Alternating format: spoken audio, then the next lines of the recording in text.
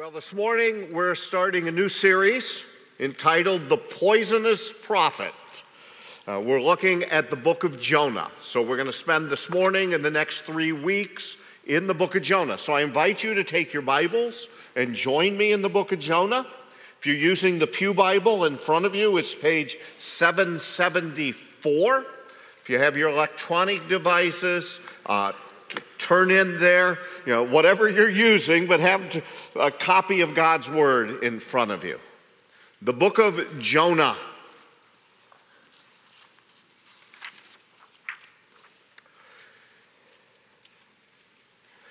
I want you to follow along with me as I read chapter 1 this morning. Chapter 1. Now the word of the Lord came to Jonah, the son of Amittai, saying, Arise, go to Nineveh, that great city, and call out against it, for their evil has come up before me. But Jonah rose to flee to Tarshish from the presence of the Lord. He went down to Joppa and found the ship going to Tarshish. So he paid the fare and went down into it to go with them to Tarshish, away from the presence of the Lord. But the Lord hurled a great wind upon the sea, and there was a mighty tempest on the sea, so that the ship threatened to break up. Then the mariners were afraid, and each cried out to his God. And they hurled the cargo that was in the ship into the sea to lighten it for them. But Jonah had gone down into the inner part of the ship and had lain down and was fast asleep. So the captain came and said to him, What do you mean, you sleeper? Arise, call out to your God. Perhaps the God will give a thought to us that we may not perish. And they said to one another, Come, let us cast lots, that we may know on whose account this evil has come upon us. So they cast lots, and the lot fell on Jonah. Then they said to him, Tell us on whose account this evil has come upon us. What is your occupation, and where do you come from? What is your country, and of what people are you? And he said to them, I am a Hebrew, and I fear the Lord, the God of heaven, who made the sea and the dry land. Then the men were exceedingly afraid and said to him, What is this that you have done? For the men knew that he was fleeing from the presence of the Lord, because he had told them. Then they said to him, What shall we do to you that the sea may quiet down for us? For the sea grew more and more tempestuous. He said to them, Pick me up and hurl me into the sea. Then the sea will quiet down for you. For I know it is because of me that this great tempest has come upon you. Nevertheless, the men rowed hard to get back to dry land, but they could not, for the sea grew more and more tempestuous against them. Therefore they called out to the Lord, O Lord, let us not perish for this man's life, and lay not on us innocent blood. For you, O Lord, have done as it has pleased you. So they picked up Jonah and hurled him into the sea, and the sea ceased from its raging. Then the men feared the Lord exceedingly, and they offered a sacrifice to the Lord and made vows. And the Lord appointed a great fish to swallow up Jonah.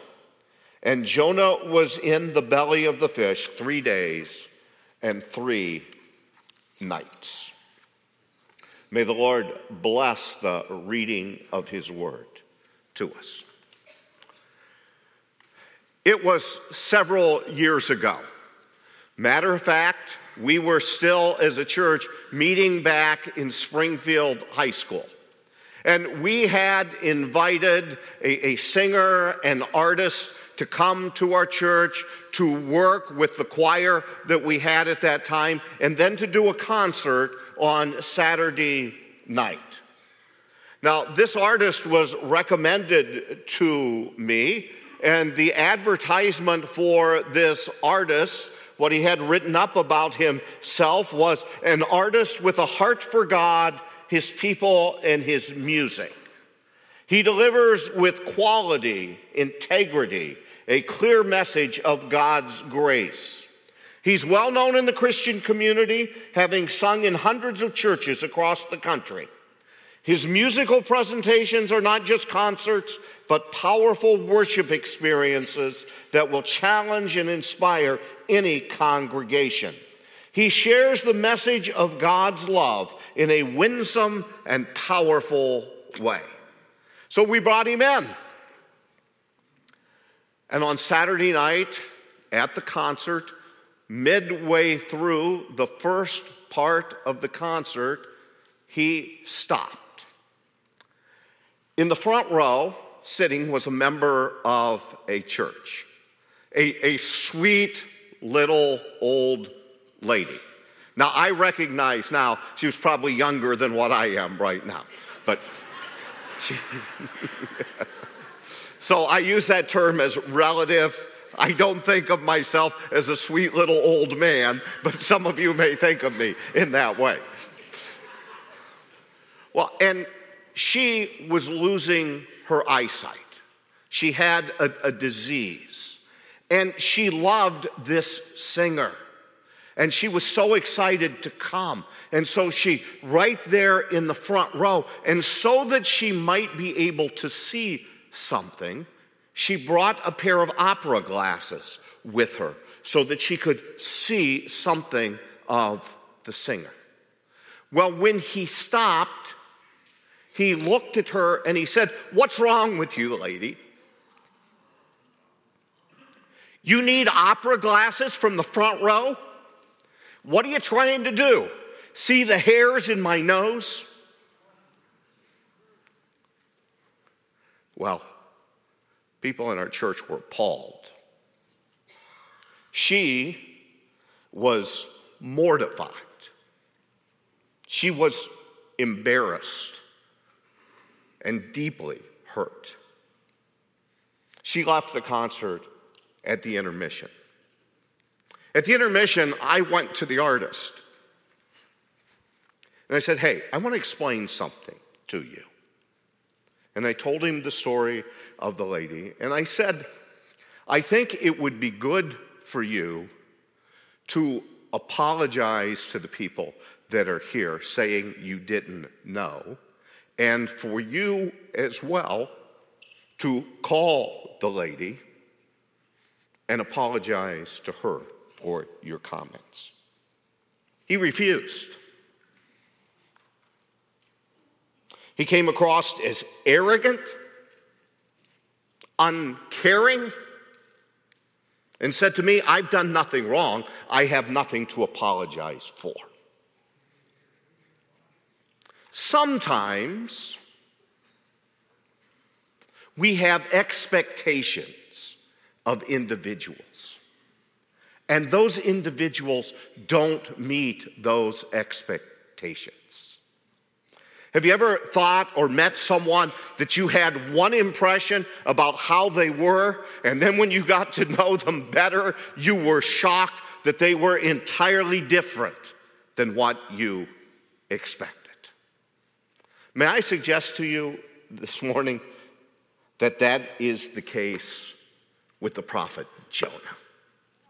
He is different than any other prophet that we find in the Old Testament. Jonah is the only prophet in the Bible who's recorded as having run away from God.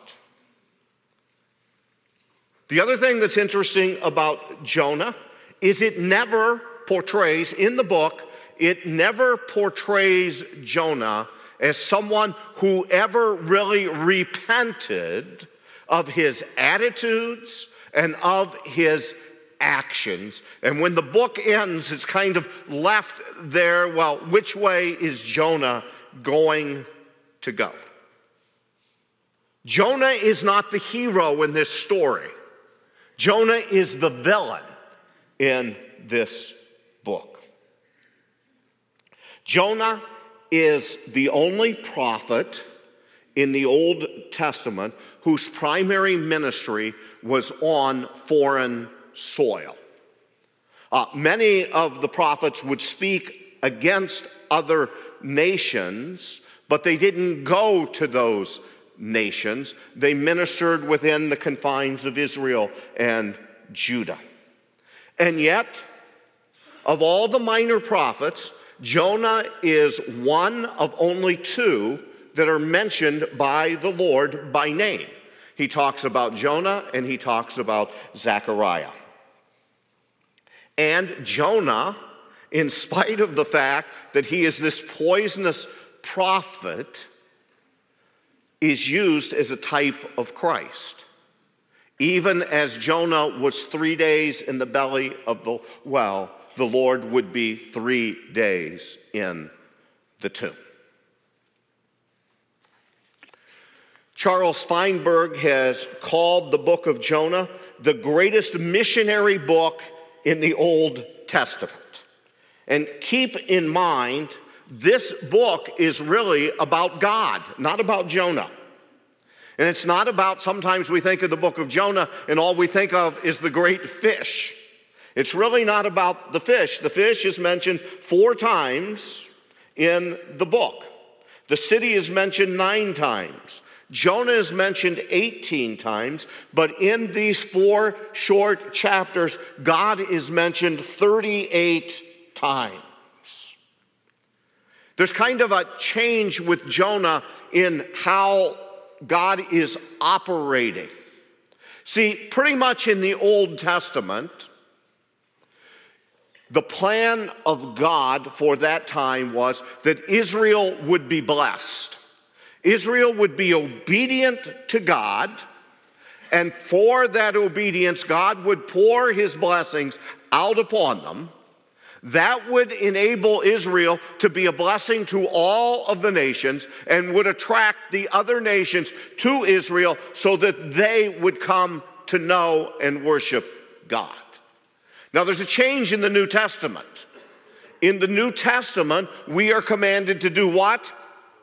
Go. The Great Commission. We are commanded to go into all the world and take the gospel to them. So Jonah is kind of an exception in the Old Testament because Jonah is commanded to go to the nation to the city of Nineveh, the nation of Assyria. Now, there have been different outlines for this book that people have come up with. Someone has put the book this way. Chapter 1 is Jonah saying, I won't go. Chapter 2, okay, I'll go. Chapter 3, here I am. Chapter 4, I knew I shouldn't have come. Someone else has outlined it this way. Chapter 1, Jonah flees. Chapter 2, Jonah prays. Chapter 3, Jonah preaches. Chapter 4, Jonah pouts. Now, the outline I like of the book, which is the easiest for me to remember, is this, that Jonah is the sickest book in the Bible. In chapter 1, Jonah makes the sea sick. In chapter 2, he makes the fish sick. In chapter 3, he makes the people of Nineveh sick.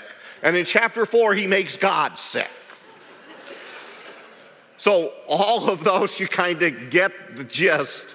They all have the same type of approach and of understanding what this book is telling us. So this morning, I've entitled the message in Jonah chapter 1, Jonah on the Run.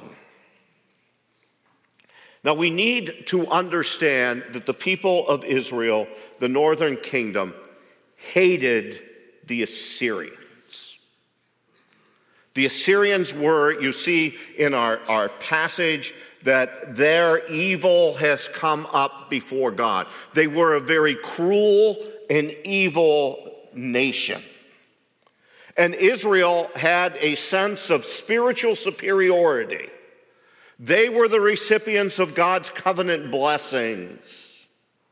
And so they thought they were better than the other peoples in the world. Jonah was sent to Nineveh partially as a way to shame the nation of Israel. Because Jonah is going to go and preach in Nineveh to the nation of Assyria, and we're going to see that a great revival breaks out, which is part of the reason Jonah didn't want to go. Because what he knew about God, he knew if he went and preached judgment in the city of Nineveh, that perhaps there might be a bunch of them that would put their trust in God, and God would relent on destroying them. That's how much he hated those in Assyria. But it's to shame the people of Israel who have the covenant promises of God, who have the blessings of God, who have had prophet after prophet after prophet. See, remember, Jonah is coming along after the ministries of Elijah and Elisha, two of the great prophets in Israel's history, and yet Israel does not follow after God. So God is trying to get the attention not only of the Assyrian nation, but the attention of his covenant people. So as we look at the passage that's before us this morning, the first thing that I want you to see is that the Lord speaks. The Lord speaks. Look at it in verse 2. Arise, go to Nineveh, that great city, call out against it, for their evil has come up before me. Nineveh was a very great city. Wicked city, but a great city. At this time, it's regarded as one of the major cities in the world. But it is so wicked that it would be like the cities of Sodom and Gomorrah in their wickedness. Historians say it was the foremost city in the world at that time. It was a large, important capital of a dominating empire. And think about that, it would be a very intimidating place to go. As an Israelite, you have been called to go to the city of Nineveh, who is one of your country's major enemies. And you're called to go and to preach there. It would be sort of like God calling one of us to go to Baghdad and to go down the streets there preaching and proclaiming the gospel. You get the idea that might be intimidating for you to have to do? But the Lord speaks. He has a plan for Jonah. He has a plan for the people in Nineveh. There is work that he wants to accomplish, and he has chosen Jonah to be his spokesman, to be the one who is to go and to preach this message. Let me pause for a moment and ask a question. What is God calling you to do? What is God asking you to do for him? You know, everyone that knows Jesus Christ as Lord and Savior has a spiritual gift that has been given to us at the moment of salvation. And God has called us to use those gifts for his service, to carry out the plan that he has. So let me ask you, what is God calling you to do? How is God calling you to use the gift that he has given to you? If I were to ask you, what is your ministry? What's your ministry? How would you answer that question? Everyone here, as a member of the body of Christ, should be serving the Lord in some capacity. And if you're not, you should be. And if you're a member of this church and you're not serving, give us a call this week. We'll put you to work. So what is God calling? What is God asking you to do in service for him? And also ask the question, who does God want you to share with? Remember, what are we commanded to do? To go. To go out. So who are you to go to? Who has God put upon your heart that you should be praying for and looking for an opportunity to share the gospel with? Not just the world in general, but what person is God placing on your heart? Or what people is he placing on your heart? That's who he wants you to share with, to pray for, that they might come to know Christ as Savior. Let's make this personal. It's not just about Jonah, it's about us. What's he calling us to do? The second thing I want you to see in the passage is that Jonah runs.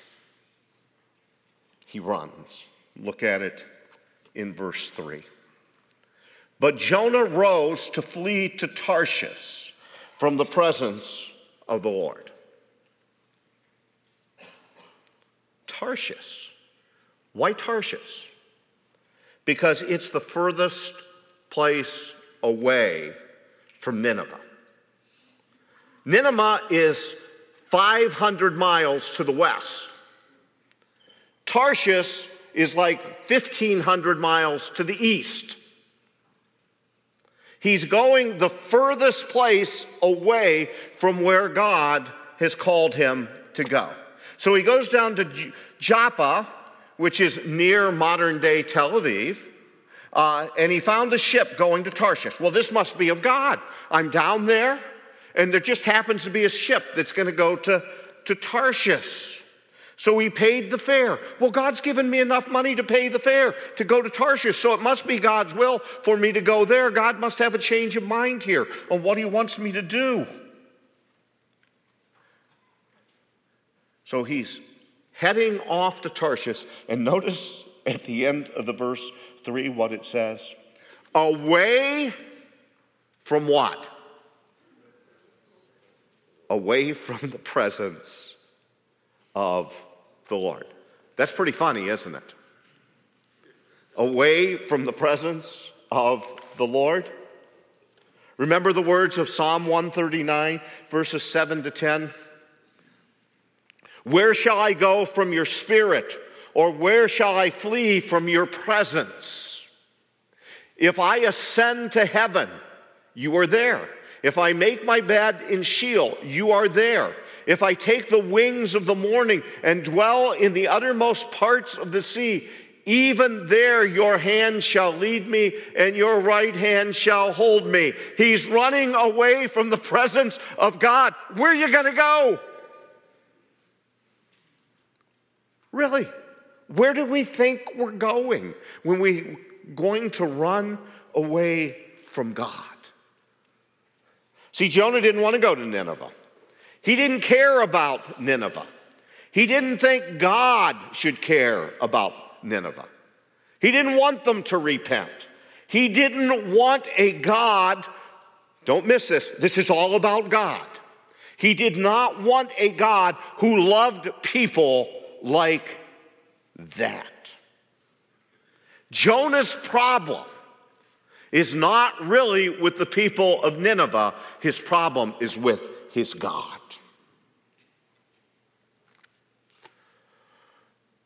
Perhaps Jonah knew that in 30 years the Assyrians would be invading Israel. He may have known this from two contemporary prophets, Amos and Hosea. And he didn't want to go and do something that might help someone who was going to conquer the northern kingdom.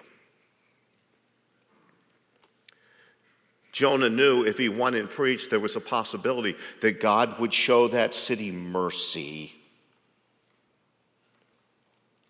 And he doesn't want them to have mercy. Jonah runs. Let me ask a question, and let's make this very practical this morning. Are you running from God?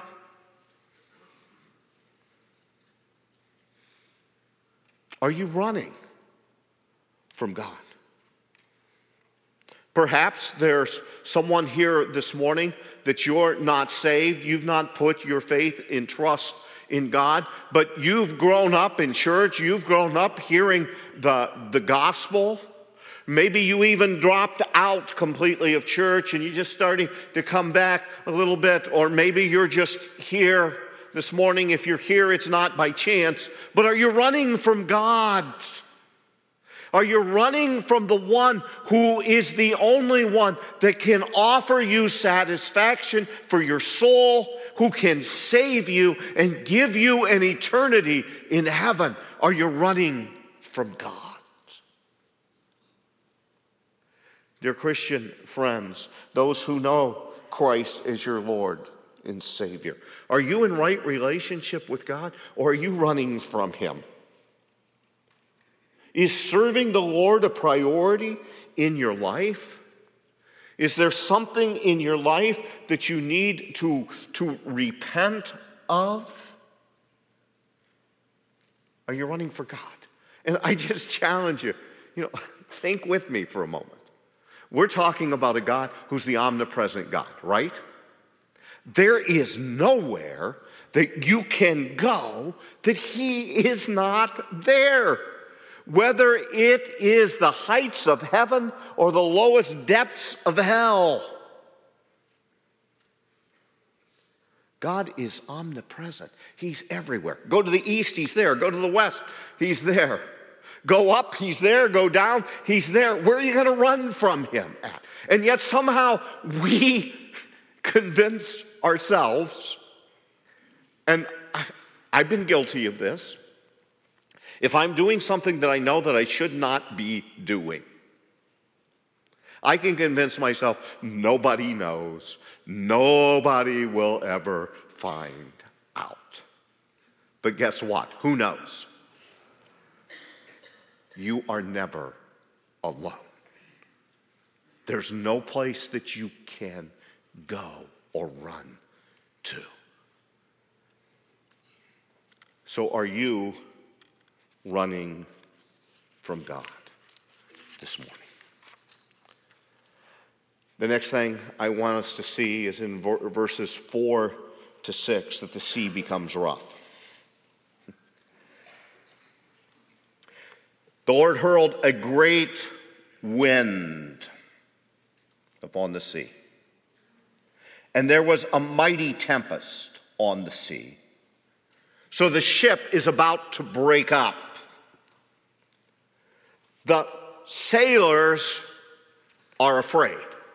They have not quite seen a storm like this one. And so they're all crying out to their gods. All of them are crying out to their gods that they might do something to save them. They take the cargo in the ship. They throw it overboard so that they can lighten the ship. And while all of this is going on, where's Jonah? He's asleep. He's gone down into the ship, and he is sound asleep, as if he doesn't have a concern in the world. And see, when we're running from God, we can convince ourselves that everything is okay. But it's not. It is not. God makes this sea rough. And in it we see God's sovereignty. He's sovereign over the wind. He's sovereign over the waves. He's sovereign over everything. And keep this in mind, that this storm is not a punishment from God. This is an intervention of God. Now, you know what an intervention is for, right? It's for people who are in trouble, and they may not realize they are in trouble, but someone has to make an intervention to get things going in the right way. So God is not cruel in sending the storm. God is showing his mercy and grace in sending the storm so he can get the attention of Jonah. And God has the attention of everybody on that ship except one person.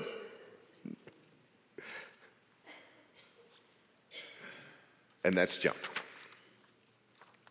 Okay. In verses 7 to 10, we see Jonah's admission. So everybody on the ship says, hey, you know what?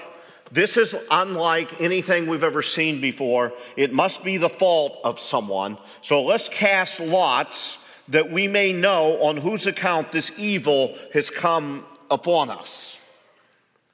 The book of Proverbs tells us the lot is cast into the lap, but its every decision is from the Lord. And so as they cast their lots, who do you guess the lot fell on? None other than Jonah.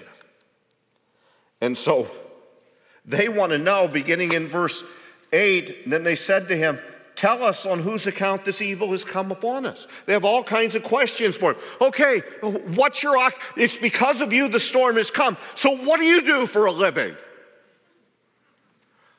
Well, I'm a prophet.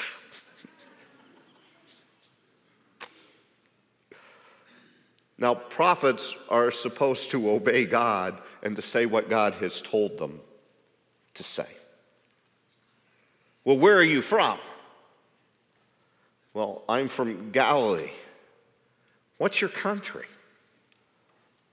Israel. Who are your people? The Hebrews. Jonah is not living up to what a prophet is supposed to be. Jonah is not living up to the plan that God had, that through the Hebrews, the Gentiles would be blessed. Jonah is exactly the opposite. That's why I'm calling him the poisonous prophet. So, the sailors at this point, they're going to react. And so in verses 11 to 16, they ask in verse 11, well, what shall we do to you that the sea may be quiet for us? Okay, just tell us what to do. Well, what would be the easiest thing for the sea to quiet down? Would it not be for Jonah to repent and tell God that he will be obedient to him? So what will quiet it down? Instead, in verse 12, Jonah says to them, pick me up and hurl me into the sea. Then the sea will quiet down for you, for I know it is because of me that the great tempest has come upon you. All right, here's your solution, guys. Throw me overboard. I'll die in the storm. I'll die in the waves out there. Believe me, Jonah has no idea of what is about to happen next. His idea is just throw me overboard, and he is going to expect to die. He would rather die than take the message of the grace and the love of God to a people that are perishing. My friends, God is not willing that any should perish, but that all should come to repentance. But Jonah would rather die than be obedient to God. Well, these pagan sailors, they don't want to throw him overboard.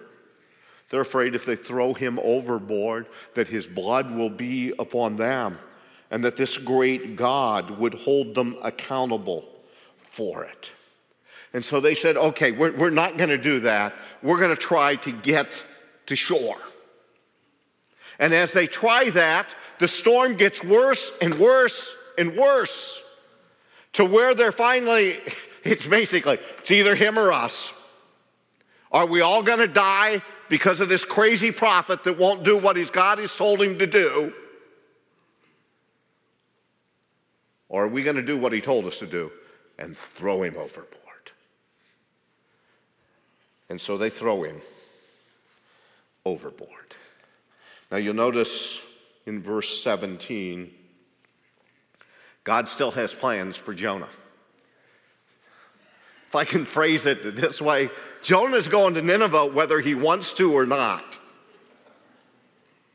God has told his prophet to go, and you are going, Jonah. Willingly, unwillingly, you're headed to the city of Nineveh. And we'll talk about the great fish next week and what happens in chapter 2. But I just want to challenge us a little bit this morning. Are you running from God? And if so, isn't it time to stop?